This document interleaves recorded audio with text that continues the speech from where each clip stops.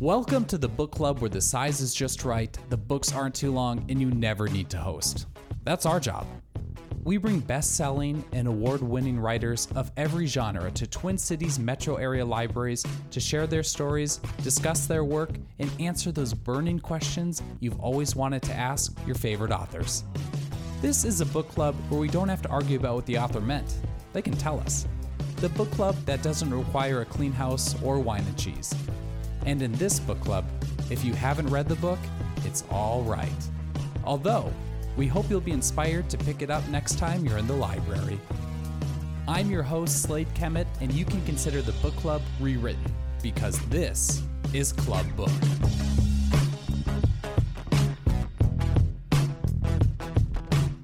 This season consists of both in-person library events as well as virtual facilitated author discussions by some really great guest hosts. That will include a Q&A section with questions submitted by our virtual audience. So with that, I will turn it over to our host for this evening's event. Enjoy. Welcome to Club Book with Curtis Chin. I'm Chef Katie Chin, moderating tonight. For those of you that are from Minnesota, my mother was the late, great Leanne Chin, so I'm so thrilled to be here tonight with Curtis, as we have so much shared in common. Before I introduce tonight's guest properly, allow me a moment to tell you a bit more about the unique series that's bringing him to us. Club Book is a program of MELSA, the Metropolitan Library Service Agency, made possible through Minnesota's Arts and Cultural Heritage Fund and coordinated by Library Strategies, part of the Friends of the St. Paul Public Library. Ramsey County Library is the co-organizer of this evening's talk. Thanks also to partnering bookseller Red Balloon Bookshop. Now, for our featured event, Curtis Chin is an award-winning filmmaker and activist. He also holds distinction as the co-founder and first executive director behind New York's prestigious Asian American Writers Workshop. His anticipated debut memoir, Everything I Learned in a Chinese Restaurant, hit shelves earlier this month. Chin's family restaurant, Chung's Cantonese Cuisine, occupied a special niche in 1980s Detroit.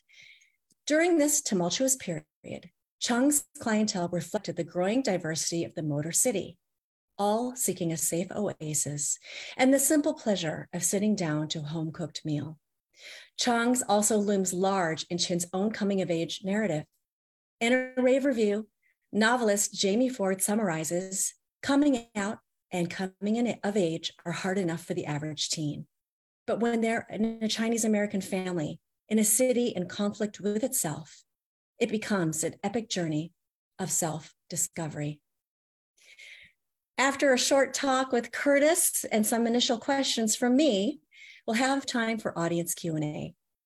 Simply drop your questions in the comments thread here on Facebook, and our tech manager will route them to me. You can also send a message to Club Book through Facebook Messenger or email, where we're at clubbookmn@gmail.com. So without further ado, please welcome Curtis Chin. Thank you. Thank you for that warm introduction. And thank you to David and Mary Jo and the rest of Club Book. Very, very excited to be here. It's been an exciting week for me as a debut author. And I'm happy to include Minnesota as part of this big tour I'm doing around the country. Great. As Katie mentioned, I grew up in Detroit in the 80s. It was a very difficult time period. Not only did you have the auto industry, which was struggling, but you had crack cocaine, you had AIDS. I personally knew 5 people murdered by the time I was 18 years old. But despite that, it was a great childhood. I mean, because we had this Chinese restaurant, and I'm sure Katie can relate, hopefully, to fond memories of growing up in a kitchen and a dining room and the craziness that can ensue. And in that surrounding, my parents were able to raise 6 kids and give us all wonderful, wonderful lives. And this book is sort of a thank you to them and all the struggles and all the sacrifices they made for us kids. And so I'm going to read just a little bit from the prologue, and then I'll jump in and read a little bit longer story towards the back. And so as the book mentions, it's called Everything I Learned in a Chinese Restaurant. And it's, broken down into 3 sections of 8 stories each. For people that know Chinese superstition, 888 is a good luck number. And so that's why I sort of structured it that way. And I'm just going to start reading a little bit from the prologue. Everything I learned in a Chinese restaurant. Welcome to Chung's. Is this for here to go? Armed with a smile and a red waiter's jacket with a perpetual plum sauce stain. That's how my dad greeted any new face who entered the lobby of our popular Chinese restaurant in Detroit. Interestingly, my great-great-grandpa, Gong Li, had faced the same question in the late 1800s as he stood cold and alone on a rickety dock in Guangzhou, China, trying to decide his future and that of his young, impoverished family. For here or to go? For here or to go, as I got older, it was a question I asked myself. Starting in our restaurant's long and open back kitchen, where my family made some of our most popular items, including the tangiest barbecue pork and best-smelling almond cookies, my mom taught me my first lessons. Before diving into math, English, and geography, she began with a little American history, tales of elders and ancestors, our family as prologue. And so the prologue just continues, talking a little bit about how my family ended up in the Midwest, in Michigan, because oftentimes when you hear about the Asian American experience, it's really centered in California or New York or Hawaii. But, I really want to establish that, hey, we've been in the Midwest, for a long time too.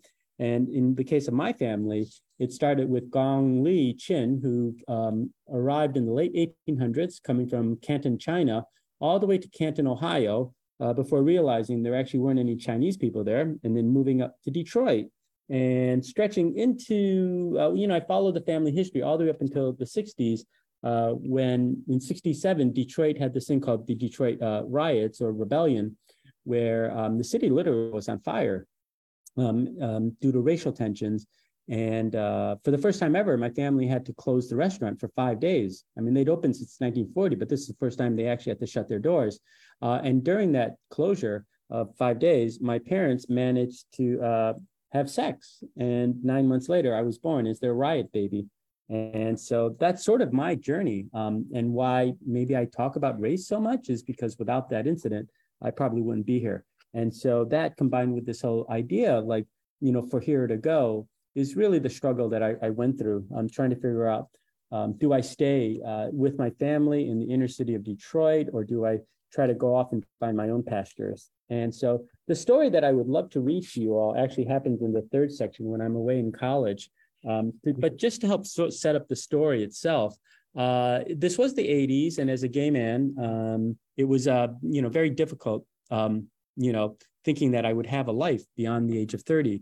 And so I didn't understand the idea of going to college and spending 4 years, in a classroom when I didn't know how much longer I would have to live. And so I ultimately decided to apply because my mom, who had never had the opportunity to go to college, suggested that, she really, really wanted me to go. And so that's ended up why I decided to apply. And then I decided to go to Michigan. It was the one school I applied to, and I ultimately got in. And I didn't know what I was going to study there, but I discovered the English program, the creative writing program, probably because I figured it was an easy day, just writing poems. I didn't realize how difficult it would be, but I did well, and I got into the creative writing program. And so that's the story that I'm going to read. And it's, one thing is that the chapters are actually listed off like a Chinese menu.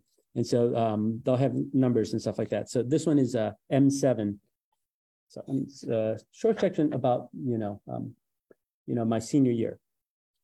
Being a creative writing major made me the literary expert at Chung's. That was inevitable, as my dad asked every customer, "Have you met our number 3? He's the writer in the family." Every time he mentioned my program, the number of students accepted got smaller and smaller. At some point, I expected him to say I was the only one on campus even allowed to own a pen. One week, one of our writers was out sick. My younger siblings were busy with their weekend activities, so I was the one called in to help. I jumped at the chance to have some home-cooked meals for a few days. I was running around the dining room, refreshing our customers' silver teapots, when a white middle-aged woman reached into her oversized bag and pulled out a colorful hardcover. "Have you read this book? It's so good." The Joy Luck Club, the recently released novel that featured a bunch of old sassy Chinese ladies who like to eat, gossip, and play mahjong, could have easily been set in our back kitchen. Every time I came in to help at the restaurant, another diner, usually older and female, cited the most memorable characters, lines, and scenes. They all wanted to know if I was working on something similar. I was writing poetry, but they didn't care. To them, all writers were the same. They would squeal, "You could be the next Amy Tan." My mom turned out to be the biggest pusher. She rarely had a book in her hand, but the success of the Joy Luck Club convinced her that her life was a bestseller too.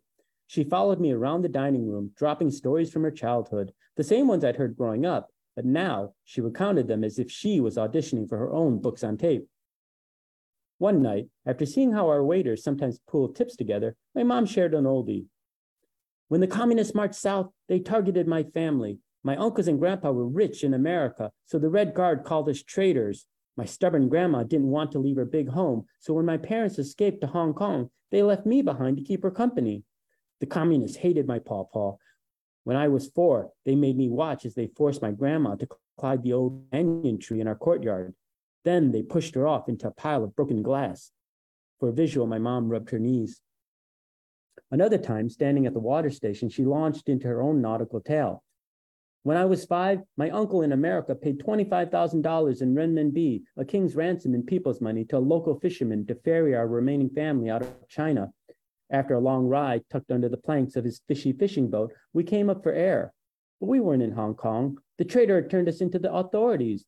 In jail, I had to sing Communist Party songs to earn extra rice for me and my grandma." Another chapter came as we stood beneath a painting of the Chinese countryside. "When my pawpaw and I were freed from jail, we found that the officials had given away our home to peasants. We were forced to live several villages away in a dirt hut with 3 other families. Whenever we went out for a pail of water, my grandma had to bend low to keep her head below the soldiers." Once again, she gave me a demonstration, this time bowing her head. Granted, my mom's epic saga interested me. Who wouldn't be intrigued by tales of prison cells, guns, and stolen ransoms? Even the parts about her mundane life in Hong Kong after she was reunited with her parents and siblings were amusing. But these were her stories, not mine. She had to tell them, not me. I was in school to find my own voice. I sat and listened, but that was as far as it would go. Toward the end of the summer, as I was at the back table sipping my red pop, stockpiling poems for the upcoming semester, my mom sat down. Before I could say anything, she started talking. I was a top student at Hong Kong. When Pepsi came to town, they held a big contest for students to draw a picture of their own school. Mine was the best at Sacred Heart. I won 6 cases. There were so many bottles, I had to give some to the nuns. I threw down my Parker pen, the one I treated myself to after getting into the program. Yes, and they kept burping all day. It was so funny. You've told me the story over and over, and I don't even like Pepsi. I prefer Coke. My mom's shoulders shriveled. The shine faded from her rosy cheeks. You don't want to hear my story? I tensed up. I do, but I'm behind on my own stuff. Between working at Drake's, the Journal, and Saving the World, my schedule was packed. On top of that, my workshops in the fall were advanced. Still insecure about my place in the program, I put pressure on myself to create more interesting writing by staying up late and scribbling in my notebook every detail of my life. But no matter how hard I tried, working harder could not produce a better poem. My mom lifted herself off her seat. The glint in her eyes orphaned me. Her 42 years of life flashed before my eyes. She'd gone from Guangzhou to Hong Kong to Detroit and spent the past 2 decades raising her 6 children in a hostile foreign land. She tried to prove her life had worth, that it hadn't gone unnoticed, and here I was, the ungrateful son, writing it off. Her lips quivered in a soft murmur. I hastily picked up my pen, backtracking. Go ahead, I'll write it. I'll write it down this time. My mom bowed her head as if I were one of the soldiers holding a gun to her temple, ordering her to sing. No, you go on. You do your own thing. I reached out my hand, but by then she had disappeared through the black swinging door, leaving only the rattling from the kitchen, the clanging walks and rumbling dishwasher. I sat there upset at myself for being so inconsiderate. Everything I had done in the past 3 years had been for her, but it seemed as though I had failed the final test. My education wasn't just to help me get a better life. It was for my whole family. We were a team. We were the 8 immortals. How could I let them down? I needed to make things right, but I knew that, like most disappointments in our house, apologies were never spoken. Only deeds would bring about reconciliation. Yep, that's an excerpt from the book. Thank you. That was so beautiful. And I'm here to say, I read it. It is heartwarming. It's riveting. It's vivid. I could relate to so many of the themes in this book. And I think it's quite universal and transcends race, sex, whatever you want to call it. It's just such a relatable story on so many levels. So thank you so much for sharing this book with the world. First, tell everybody where they can get it. I know obviously through Club Book and this amazing bookstore, but it's also available on Amazon and other fine booksellers. Is that right? Yeah, Barnes and Noble. I mean, independent bookstores. It's pretty wide distribution. The publisher is Little Brown, so they've done a really good job of getting it out there. Mm-hmm. Great. So I think we all want to know, what inspired you to write this memoir, Curtis? Wow. So I've actually been working on some memoir for 10 years. The one thing that has stayed consistent is the title. So what started me down this road was, sadly, my parents had been in a car accident and my dad passed away. And with that, we had to close down the restaurant. And after that, my siblings and I, we all moved out of Detroit. And I knew my family had this really long, rich history there that we were no longer part of. And when my siblings started having kids, I felt really sad that this next generation would not know about our history in Michigan. And so I first just started writing family stories, right? Like funny things about my mean grandmother or my grandfather who was part of the Chinese mafia. I thought that, oh, okay. But, that was the book I intended to write. But then sadly, when George Floyd was murdered and there was a rise in the reporting of anti-Asian hate crimes, I felt like our country was going through a moment of having these discussions about race, racial identity. And I felt like maybe I could contribute to that, having grown up in Detroit and having been someone who's had to confront these issues. And maybe I could sort of shed some light on it in terms of being an Asian American. And so I shifted the book, to talk more about my identity. And with that, that's when the book really took off. And I just had a lot of interest in the book after that. So it's so important. What was the hardest part about writing this memoir? And how did you choose what to keep in and what to take out? Well, like I said, I mean, there's 8 stories of 3 sections each. It's 24 stories. And initially, it really was just going to be about my middle school years, really fun, awkward, geeky, whatever. But when I decided to start confronting some of these deeper issues, I had to age up the stories to also include high school and college. And, you're an older person. And so the audience or the readers are probably expecting you to be a little bit more introspective and to probably show some more growth, right?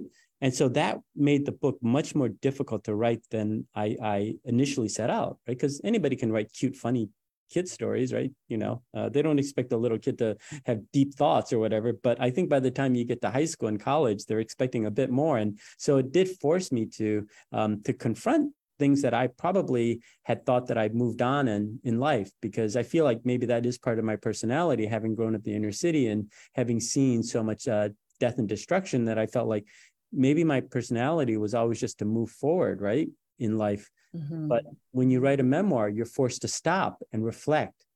And so I don't know if that's stuff I need to do for my daily life, but when writing a memoir, they're definitely those are things that you need to do. So it was uncommon for me to do that, to be so introspective. Yeah.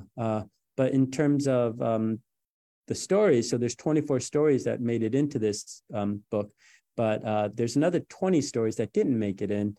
And I jokingly said to my agent, if this book does really well, I can just sell a second book called Leftovers. And so that will... How apropos for a Chinese American family.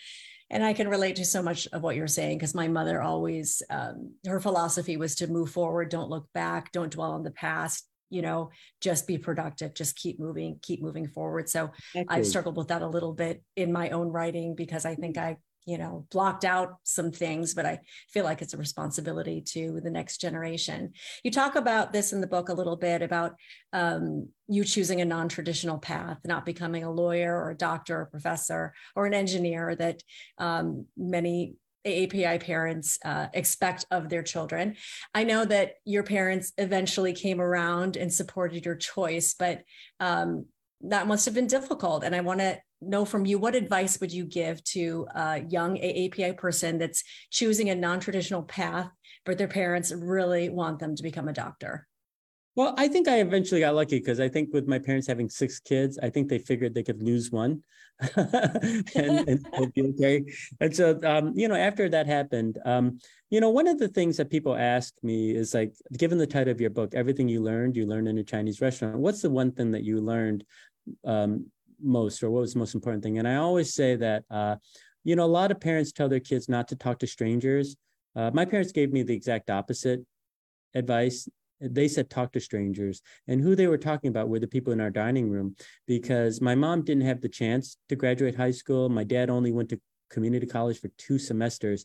They didn't know what opportunities existed outside those 4 walls for us, but they wanted us to know that they were available to us. And so anytime my dad met a customer who he thought had a cool job or was happy with their lives, he would call all 6 of us kids to run over and barrage these people with questions about like, well, how do you get your job? What do you do for a living? How much money do you make? And because of that, the world in some ways opened up to us, because we had doctors, we had news reporters, we had, factory assembly line people. We just had it was almost like a guidance counselor office, our dining room. And so, so my parents were really good about that. I think while my dad would have wanted one of us to take over the family restaurant because it had been founded by my great-grandfather, I think he was also open to the idea that maybe it wasn't right for any of us. And that we would eventually leave the family business. And so, but that's one good thing about my parents. I think that they never wanted to limit us. They always wanted us to believe that we could do whatever we wanted. They really pushed us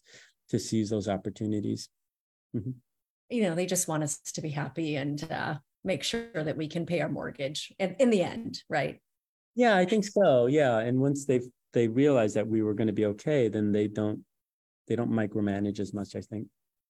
When I became an executive at Disney, I was, so excited to tell my parents. And I knew they worried about me because I didn't become a doctor or a lawyer like my siblings. But I remember my dad talking to his friend and he goes, "Oh, Katie, she's fine. She works at Disneyland." And I was like, "I don't work at Disneyland." But it was fun.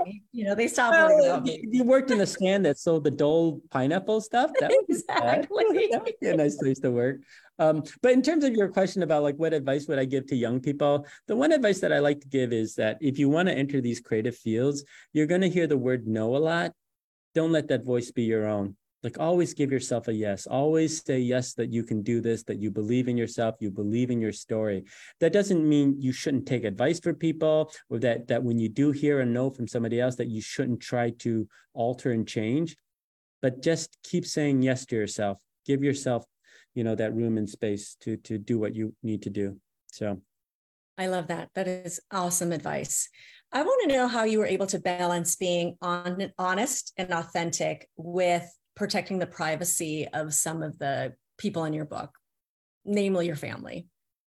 Yeah, it's a hard thing. I mean, I'll be honest with you. It's like you do have to edit, right, and filter. I felt like I chose particular stories that were emblematic or like that, but I didn't necessarily put all the worst things that happened in my life. I mean, because I'm not writing that type of, memoir where I'm trying to get back at anybody, right? I have no scores to settle. I just tried to write as honestly as I could about the people around me and how those things impacted me. And at the end of the day, I realized that I just have to go with it. I think what made it a little bit easier is that these stories happened 30 years ago. I'm a different person. I've changed. So like, I can even say, things about myself. I wasn't a perfect person. I mean, I was a young Republican back then. I was, like class president. I started the Students Against Smoking, Young Republican Club. I was kind of a terror back then. And, I could laugh at that now and say I was a different person. But in terms of the idea of writing about your family, I like to share this story, was that I've been doing a lot of readings in advance of the book coming out because I was trying to generate interest in it early. Because I'm not a celebrity and so much about memoirs are about celebrities, right? So I felt like I needed to get out early. So I did this reading in Texas, Austin, Texas, in March. And the organizers got to the restaurant early and they said, "Oh, can you come meet us?" And so I went. I said, "Sure." I called the Uber. I went downstairs to wait for the car to come. And there's this old Chinese lady just standing on the street corner. And she turns around and she sees my sweatshirt that says Detroit versus everybody. And so she asks me, "Oh, are you from Detroit?" And I say, "Yeah." And she's like, oh my God, I'm from Detroit." And it turns out that her mom was best friends with my grandmother. And if you've read the book, you know that my grandmother is kind of a mean, unfriendly person to me. Do you know what I mean? And very unkind. And so this woman is there standing on the street corner saying, "Oh my God, your grandmother was so nice. She always had candy in her pocket. You know, she taught me how to drink American coffee." She's just going on and on about how great my grandmother was. And I just finally said, "Look, I'm glad that you have these wonderful memories of my grandmother and that you like her, but I don't have the same experience. That's just not how I saw her, you know." And I wouldn't try to change this woman's opinion because it would be very sad if my grandmother went through life without anybody loving her, you know, but I just know that that's not the experience I had. And so, you know, I quickly just said goodbye, got in the car and then left. But then a couple of days later, I realized that, you know what? That was probably my grandmother sending an emissary from the grave telling me that, you know, I've maligned her. And, you know, so my theory is that when it comes to family, you know, just write what you know, because even if they're dead and buried, they're still going to come out of the grave and tell you that you're wrong. So, you know, there's no easy answer to that. Yeah. That's so true. Well, on that subject, have your siblings read the book and have they shared their thoughts with you? No, they haven't. You know, I think that it's mixed in terms of how they'll respond to it and have respond to it, just from some of the media I've been giving. But I think that it is something that you have to talk to them about, because it isn't easy, because this isn't something that they signed up for, right? They didn't ask to, you know, have their lives in some ways shared with the world. And so I'm trying to be more sensitive about that because, you know, as a writer, I just sort of put things out there and I'm just following my own truth.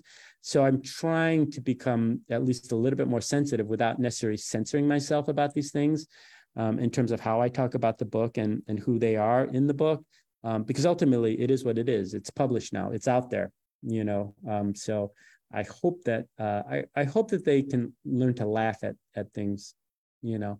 That's all I can say. Yeah, I hope that they can see that this book was written with love and good humor, and that you know, even when I describe things like sibling rivalry and stuff like that, that's just the way it was, right? And that was 30 years ago.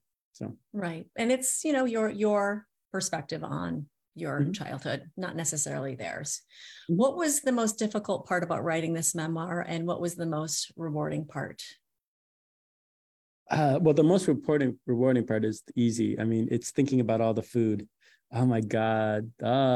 Just thinking about the food even now, like, cause oh yeah. Food. Well, I was so salivating while I was reading it. Yeah, it was that's the best part. Very tempting. Reliving those moments and picturing those dishes and eating them. The most difficult part, obviously, was probably my parents' relationship, because they did have an arranged marriage, and it wasn't the easiest, you know. And so I think that was probably the most difficult. And even when recording the audiobook, I did break down in tears over certain passages, you know, just remembering certain things. Would you say this memoir has changed your life, and how so? No, I don't know if it's changed my life. I mean, you know, the book just came out a week ago. I mean, it is interesting because I'm getting all this media attention. You know, not only has this book made the best lists for Washington Post, LA Times, San Francisco Chronicle, Goodreads, but I just filmed a segment for CBS Saturday Morning News that's going to air next week. Time Magazine is excerpting it. I was on All Things Considered. I'm getting interview requests from as far away as London and China. I mean, so, I mean, you know, it may change my life, but this could also be very temporary, right? Like this could just be this debut week or debut month. And then my life will go back to what it was before, which I have no complaints about. I've had a pretty good life. I've I've had really wonderful opportunities in life. So there's nothing to complain about. So that's awesome. You can stop me, but can we talk a little bit about the game show? Okay. Can you tell us what really happened, or do you want to just skip this question?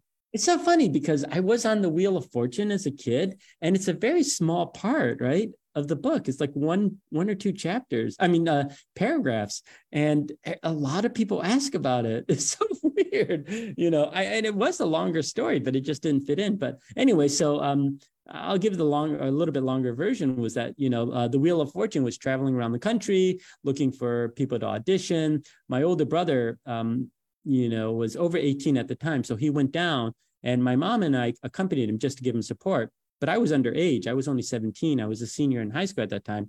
But when we got there, they said, "Oh, we're actually looking for people for Teen Week too. So do you want to audition?"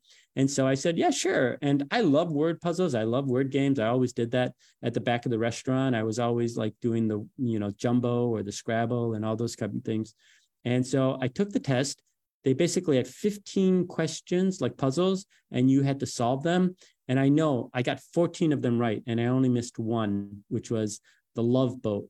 I guess the Love Boat. I missed that one. But then, you do these practice scenario, and I got casted, and so I flew out there, and it's really nerve-wracking because they don't pay for you to go out there. You have to pay for it yourself. And so I was really nervous about like my family having to spend money for an airline ticket because we didn't have a lot of money. And I was thinking, oh my God, I'm making my parents pay for an airline ticket out to California.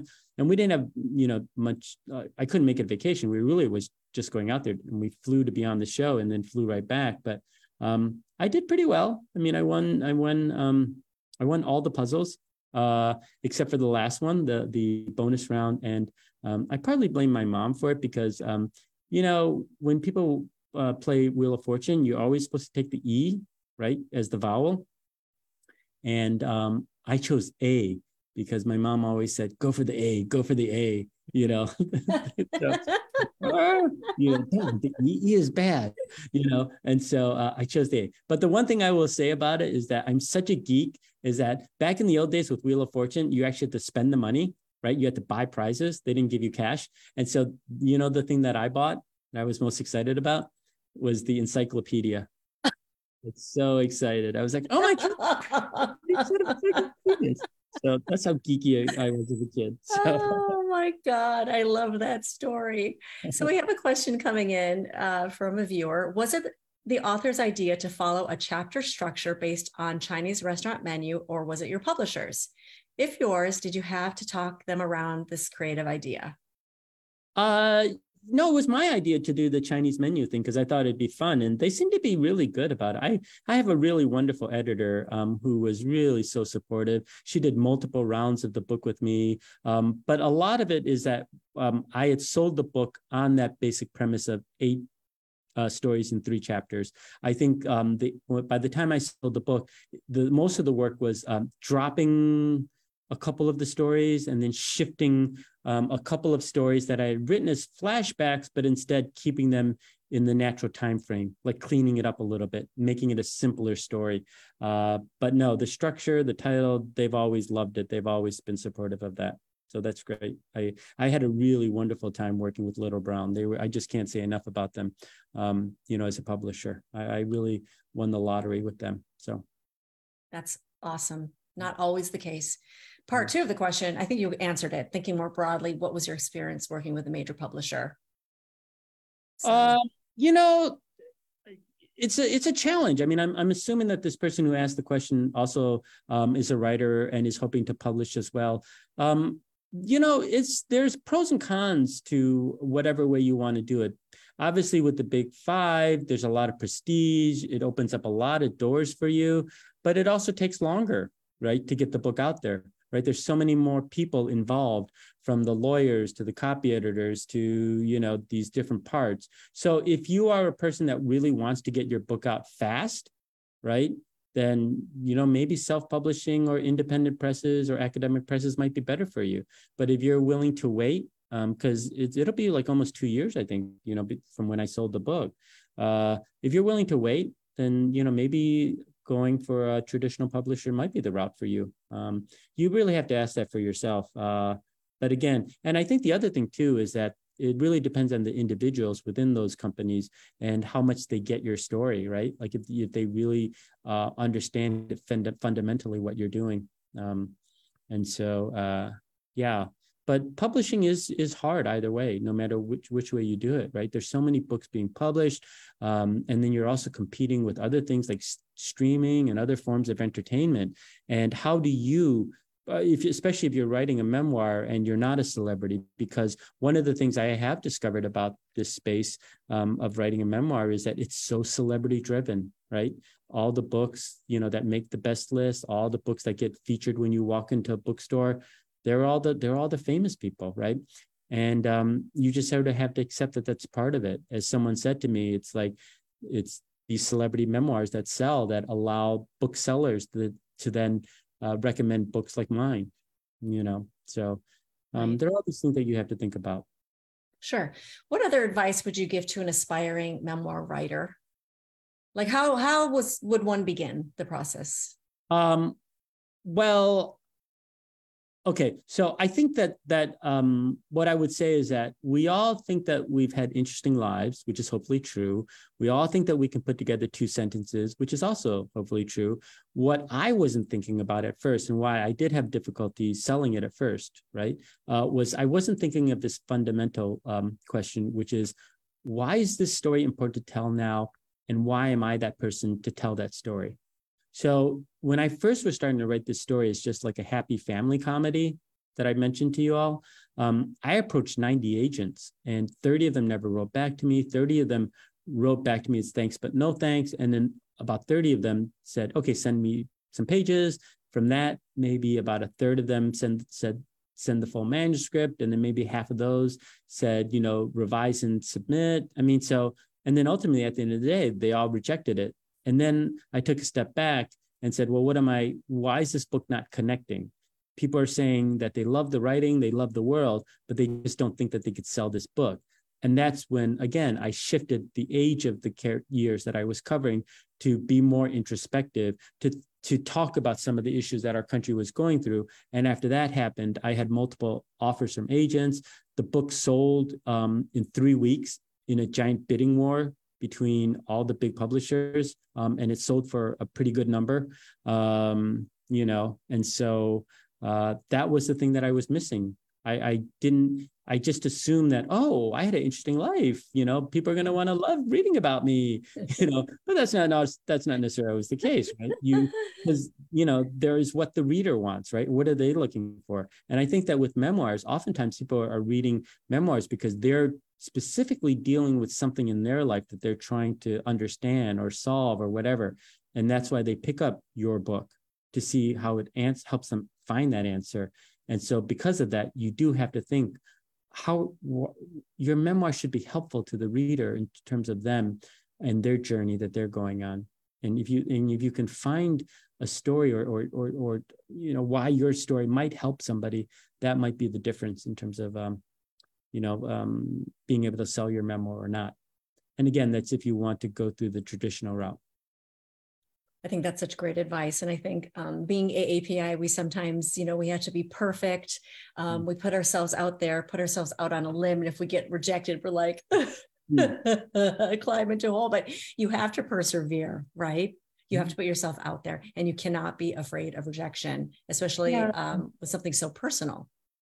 Yeah. And the other thing that I would say about mainstream publishing is that sometimes, as people of color, we know where our community is and we have experience with it. And sometimes we have to tell them some of these things. And I recently read this article about Black British writers and how after George Floyd was murdered, a lot of them were able to get good book deals.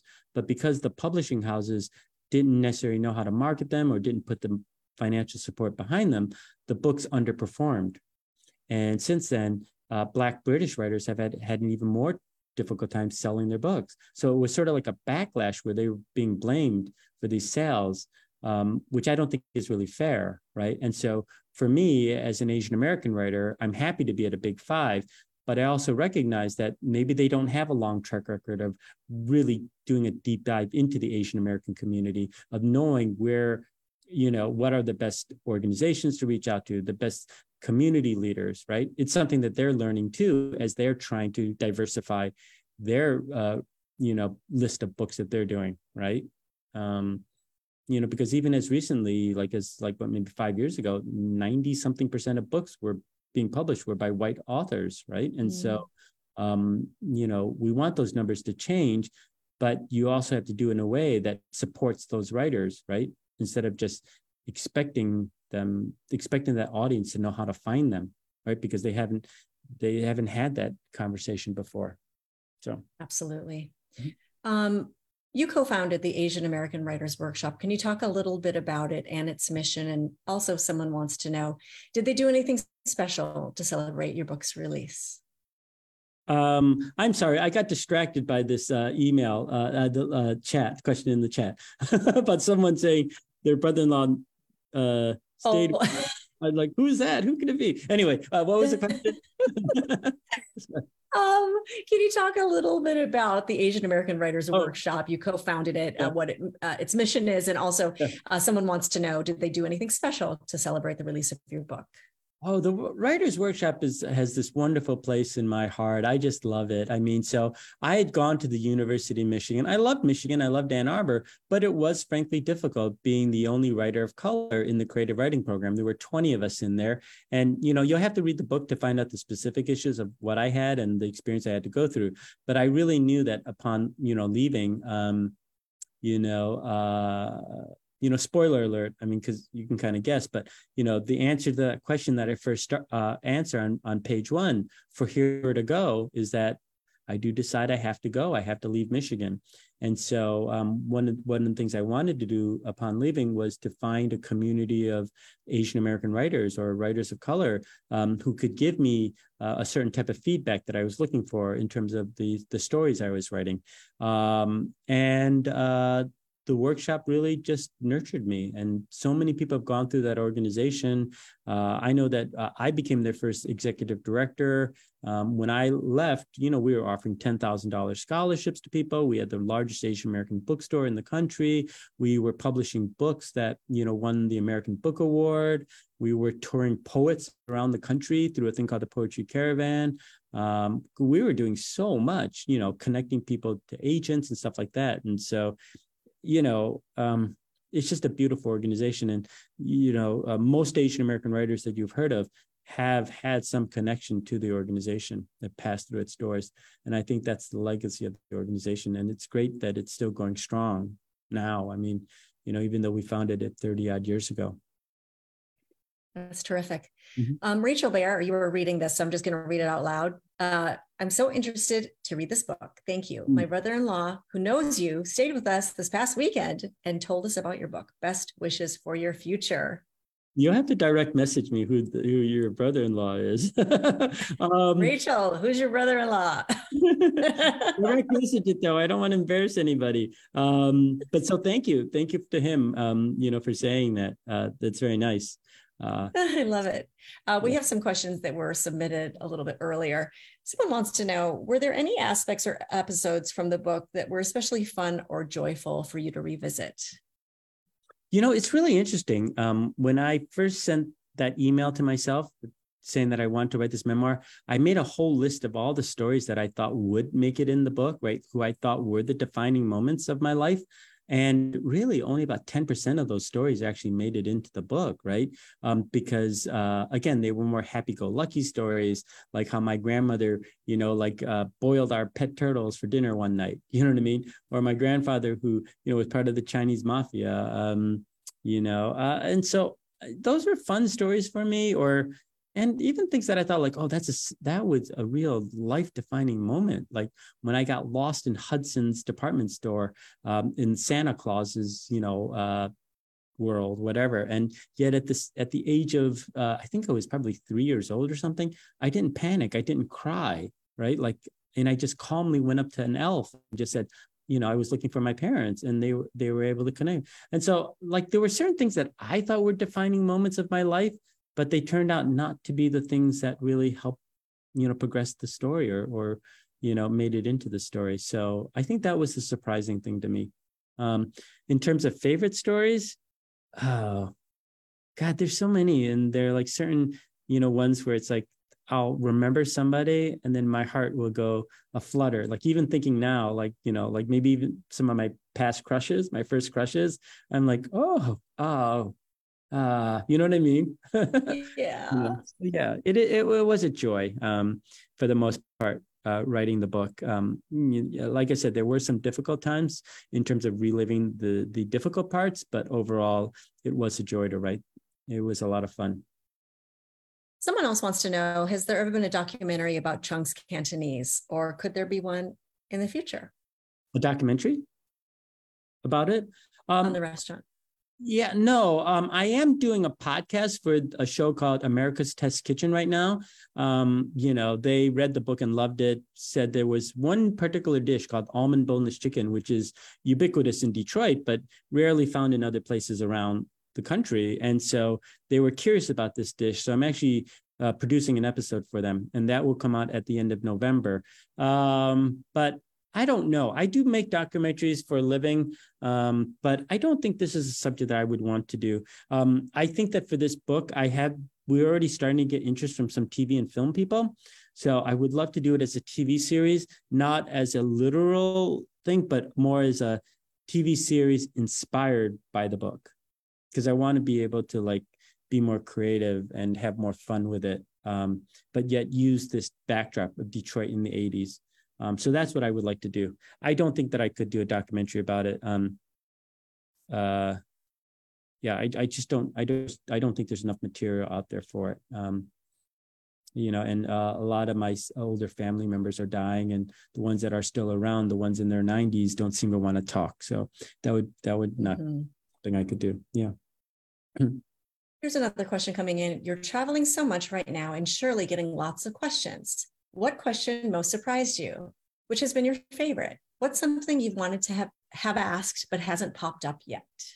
Oh, wow. Yeah, no. So I have been on this tour. So I actually did what I call the pre-launch tour, starting all the way in February. And I actually started off with the portion called all the colleges my mom wished I applied to. So I started at Harvard Law School, went to MIT, down to Yale, Columbia, Princeton. It was torture. And I even went to 5 places in Europe already, because there was a professor in Germany who loves talking about Detroit and wanted, me to go out there and talk there. And so we did 2 talks in Germany and 3 in the Netherlands. And so it's been fun already being on the road. I did, I don't know, maybe about, I'm guessing 50, 60 of those in advance. But now, even between now and November 20th, I'm only home for 3 nights. And even those 3 nights, I have 3 events in Los Angeles. So I'm going to be going everywhere from Seattle to Miami, and I'm literally in Boston right now. So I am on the road a lot. In terms of, are there any questions that have surprised me? No, but I will tell you, one of the joys of being on the road is people coming up to us, because I think I mentioned that, when we closed the restaurant, my dad, did it very quickly, right? He closed within a couple of days. Even though I felt like I wanted him to have a big party to thank people, for frequenting the business and supporting my family for so long. But I think that it was too emotionally hard for him. So he just sort of in some ways closed in the middle of the night, even though we had run this business for 60 years and it was a beloved restaurant. And so we never got a chance to say goodbye to people or thank them. And so doing this tour, so many people have come out of the woodwork and offered, their thoughts and thank yous and fond memories of the restaurant. And that's been the best part about it. And and even just yesterday, I did a reading in Cambridge at Porter Square Books. And this woman got up and she talked about going to my family's restaurant and having so much fun there, and the food and just these warm memories. And then she said that her mom, is now suffering dementia, and it's been really hard for the family. But when she told her mom that she was going to this reading about Chung's from one of the kids there, her mom's memory of our restaurant was so lucid, including the food and the decorations. And it just warmed my heart to hear that she had this moment with her mom where they could relive that and I don't know, in some ways be back to the way they were before dementia came in. And it just that's why I love growing up in a restaurant. It's the connection that you have with this and how you help people and you make people, you give them something special to remember. And I'm glad that our family was able to do that. And so that's the stuff that's really wonderful for me, of being on the road. I don't, questions are questions, but it's more when the fans of our restaurant come up to me. That's the things that I remember. That is really beautiful. Thank you for sharing that. Another person wants to know if you've stayed in touch with any of the customers or wait staff from the early days, improbable friendships that have endured through time. It's not like these days, right, where everybody's connected to social media. But, it's been really fun because, like I mentioned, people are coming out of the woodwork. So one thing that was really cool so far is that this guy contacted me out of the blue and said, "Oh, I went to high school with your dad." My dad died young. And so I never got a chance to talk to him about these things or ask him stuff. And it's amazing, too, to think that all the stuff that my dad could have shared with me when he was alive, but he didn't. So this guy said, oh, he was like good friends with my dad in high school. They even had this secret club that they were part of. And then he shared the yearbook of my dad, right? And I'd never seen it. And I looked it up and it's like, wow, my dad did things like student council. He went to Boise State. He did all this stuff that I did. But he never, ever brought it up to me when I went through that stuff. It's not like he said, oh, I did that in high school too. I don't know why he never did that. But now I have this other thought of like, wow, maybe I was more like to my dad than I thought, right? And that's kind of a nice thing. And so I'm very thankful of that too. That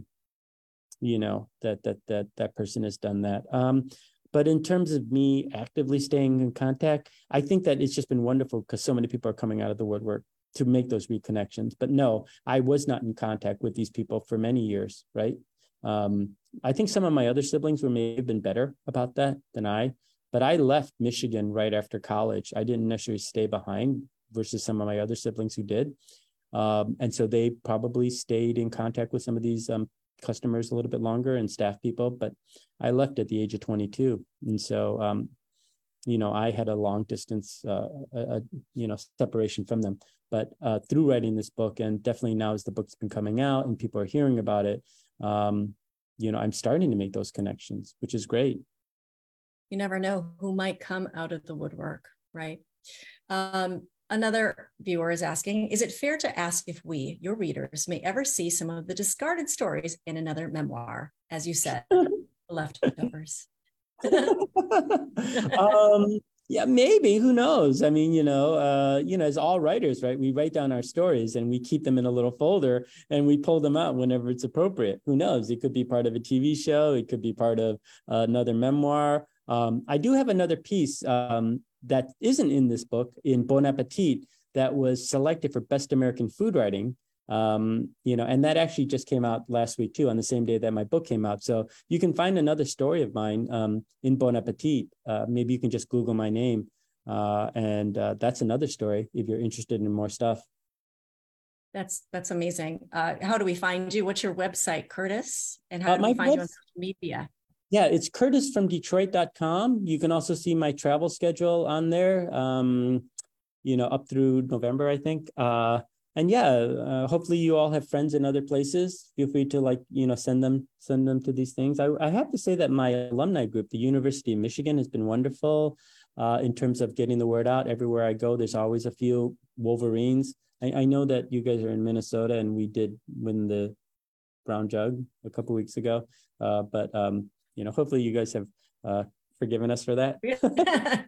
And I also have to thank, the community, the Asian American community has been really great about supporting me. Some of the prominent organizations like Stop AAPI Hate offered to do an event for me, the AAPI Civic Engagement Fund, the Asian Pacific Islander American Health Forum. They've all just really come out and supported me. The Asian American Foundation, is funding a lot of my travel, like in terms of traveling around, because people often ask, well, you're going on a big tour. That's great, but you do have to find additional funds to do it because, the publishing companies don't have a lot of money for big tours anymore. And so you do have to be creative in terms of finding, that support elsewhere. And I'm so thankful that the community has really stepped up and really offered their support and really embraced the book, which is great.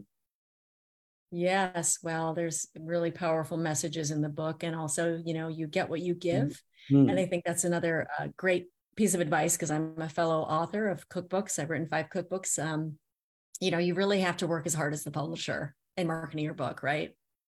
Yeah, because ultimately you have to be your number one publicist. No matter how good your publicist is, at the company, you have to want it more than they do, right? I mean, this is your life, right? This is your one book that you should be working on, And so that's the way I sort of approached it, because there are some writers who don't feel like that's part of their job, right? They say, I wrote the book, that's it. I don't know anything about marketing, but if you really love your book, then you're going to do it. That's the way I think. You have to treat it like your baby. One time when my mother and I, we did a cookbook together and it came out, and then there was a Food Network special, and I printed up like thousands of postcards and because this is before social media, right? And my mom pulled me aside. She was like, here's the thing. Chinese people don't go around saying, look at me. And I was so ashamed. But, we have to turn the tide because it's our time and we should be loud and proud. One last question. I love book cover art and find yours to have great curb appeal. Did you have any say in the color and imagery selections, or was this all the publisher's team? This was actually not the original cover. It went through several, of which I did have a say, and I felt like I wanted something else. And so we ended on this one. Yeah. Great. So that's another great piece of advice. Stand your ground, right? Yeah, because this is your book and this represents you. And, so much is, sadly, so much of the book's success is based off the title and the cover, right? Most people don't get past it, that you have to, have this curb appeal where someone's like, oh, it's an interesting title. Oh, the cover's interesting. Then flipping over to those first couple lines, it's, people make really quick decisions whether or not they're going to read further, right? And again, if you're competing with all these other stories out there, how do you grab their attention and how do you hold on to it? That is a challenge, right? Because there are. Sorry. Good. Inquiring minds want to know, what is your all-time favorite Chung's recipe? Oh, well, it's going to be, well, I have to say the egg rolls, because we sold so many of them, right? I mean, and they're so delicious. And it took my grandmother and my mom like 2 days to make each one, right? Because she made the skin fresh and even the sauce. But I have to say the almond boneless chicken was really great because it's a Detroit thing. But I don't know, the almond, the beef and mushroom was great. God, there's too many. There's not one. Like even now, I'm like, oh, well, I could go for lap chop lo mein. I could go for the word par. God, there's so many different dishes. Stop torturing us. We're now starving. What was yours? What was your favorite dish? Of my mom's, oh my God, it's Sophie's choice, right? But I kind of feel like it all depends on my mood. Yeah. Right. If I'm feeling kind of melancholy, I crave her pan-fried chicken chow mein. If I'm feeling kind of festive, I'm craving her shrimp toast. So it just kind of, it just depends on what I'm going through. But they're kind of like old friends, right? That you count on. Yeah. And Chinese food is so great because there's so many dishes, right? And so many options and so many ways to special order. I mean, it really can tailor to each individual's taste, right? I mean, because the wok cooking is so flexible, right? That it really can be personalized in a way. Absolutely. And it just invokes different, stages of your childhood and adulthood for that matter. Oh my God, I can't believe this hour has flown by. Before we wrap up, I just wanted to say the mystery to the question is Rachel Baer's brother-in-law is James Baer. James Baer. Oh, okay. Yay. I'm supposed to see him tomorrow. He's visiting from London. Amazing. Oh my goodness. Thank you so much, Curtis, for joining us tonight. We know how busy your schedule is. Have a great night, everybody. And thanks for joining. By the way, Curtis and I are not related, just in case you're wondering. We're not related. We're kindred spirits, though. But I believe that to be true. Thank you so much, everyone.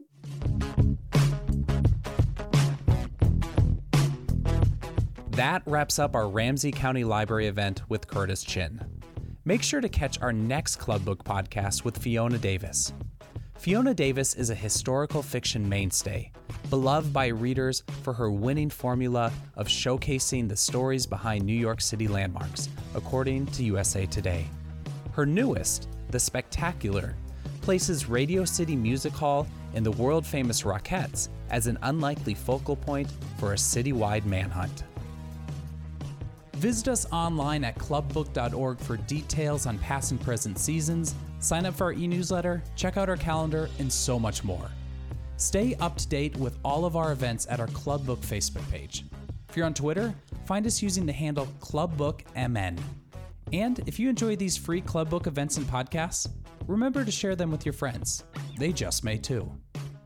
Thanks again to all those who make Club Book possible, including MELSA, Library Strategies, and Minnesota's Arts and Cultural Heritage Fund. Our sponsors include MinnPost and Red Balloon Bookshop, where you can purchase all the books featured in Club Book. Finally, a very special thank you to all the libraries hosting events this season. That's it for Club Book, the coolest club in town. We'll see you at the library.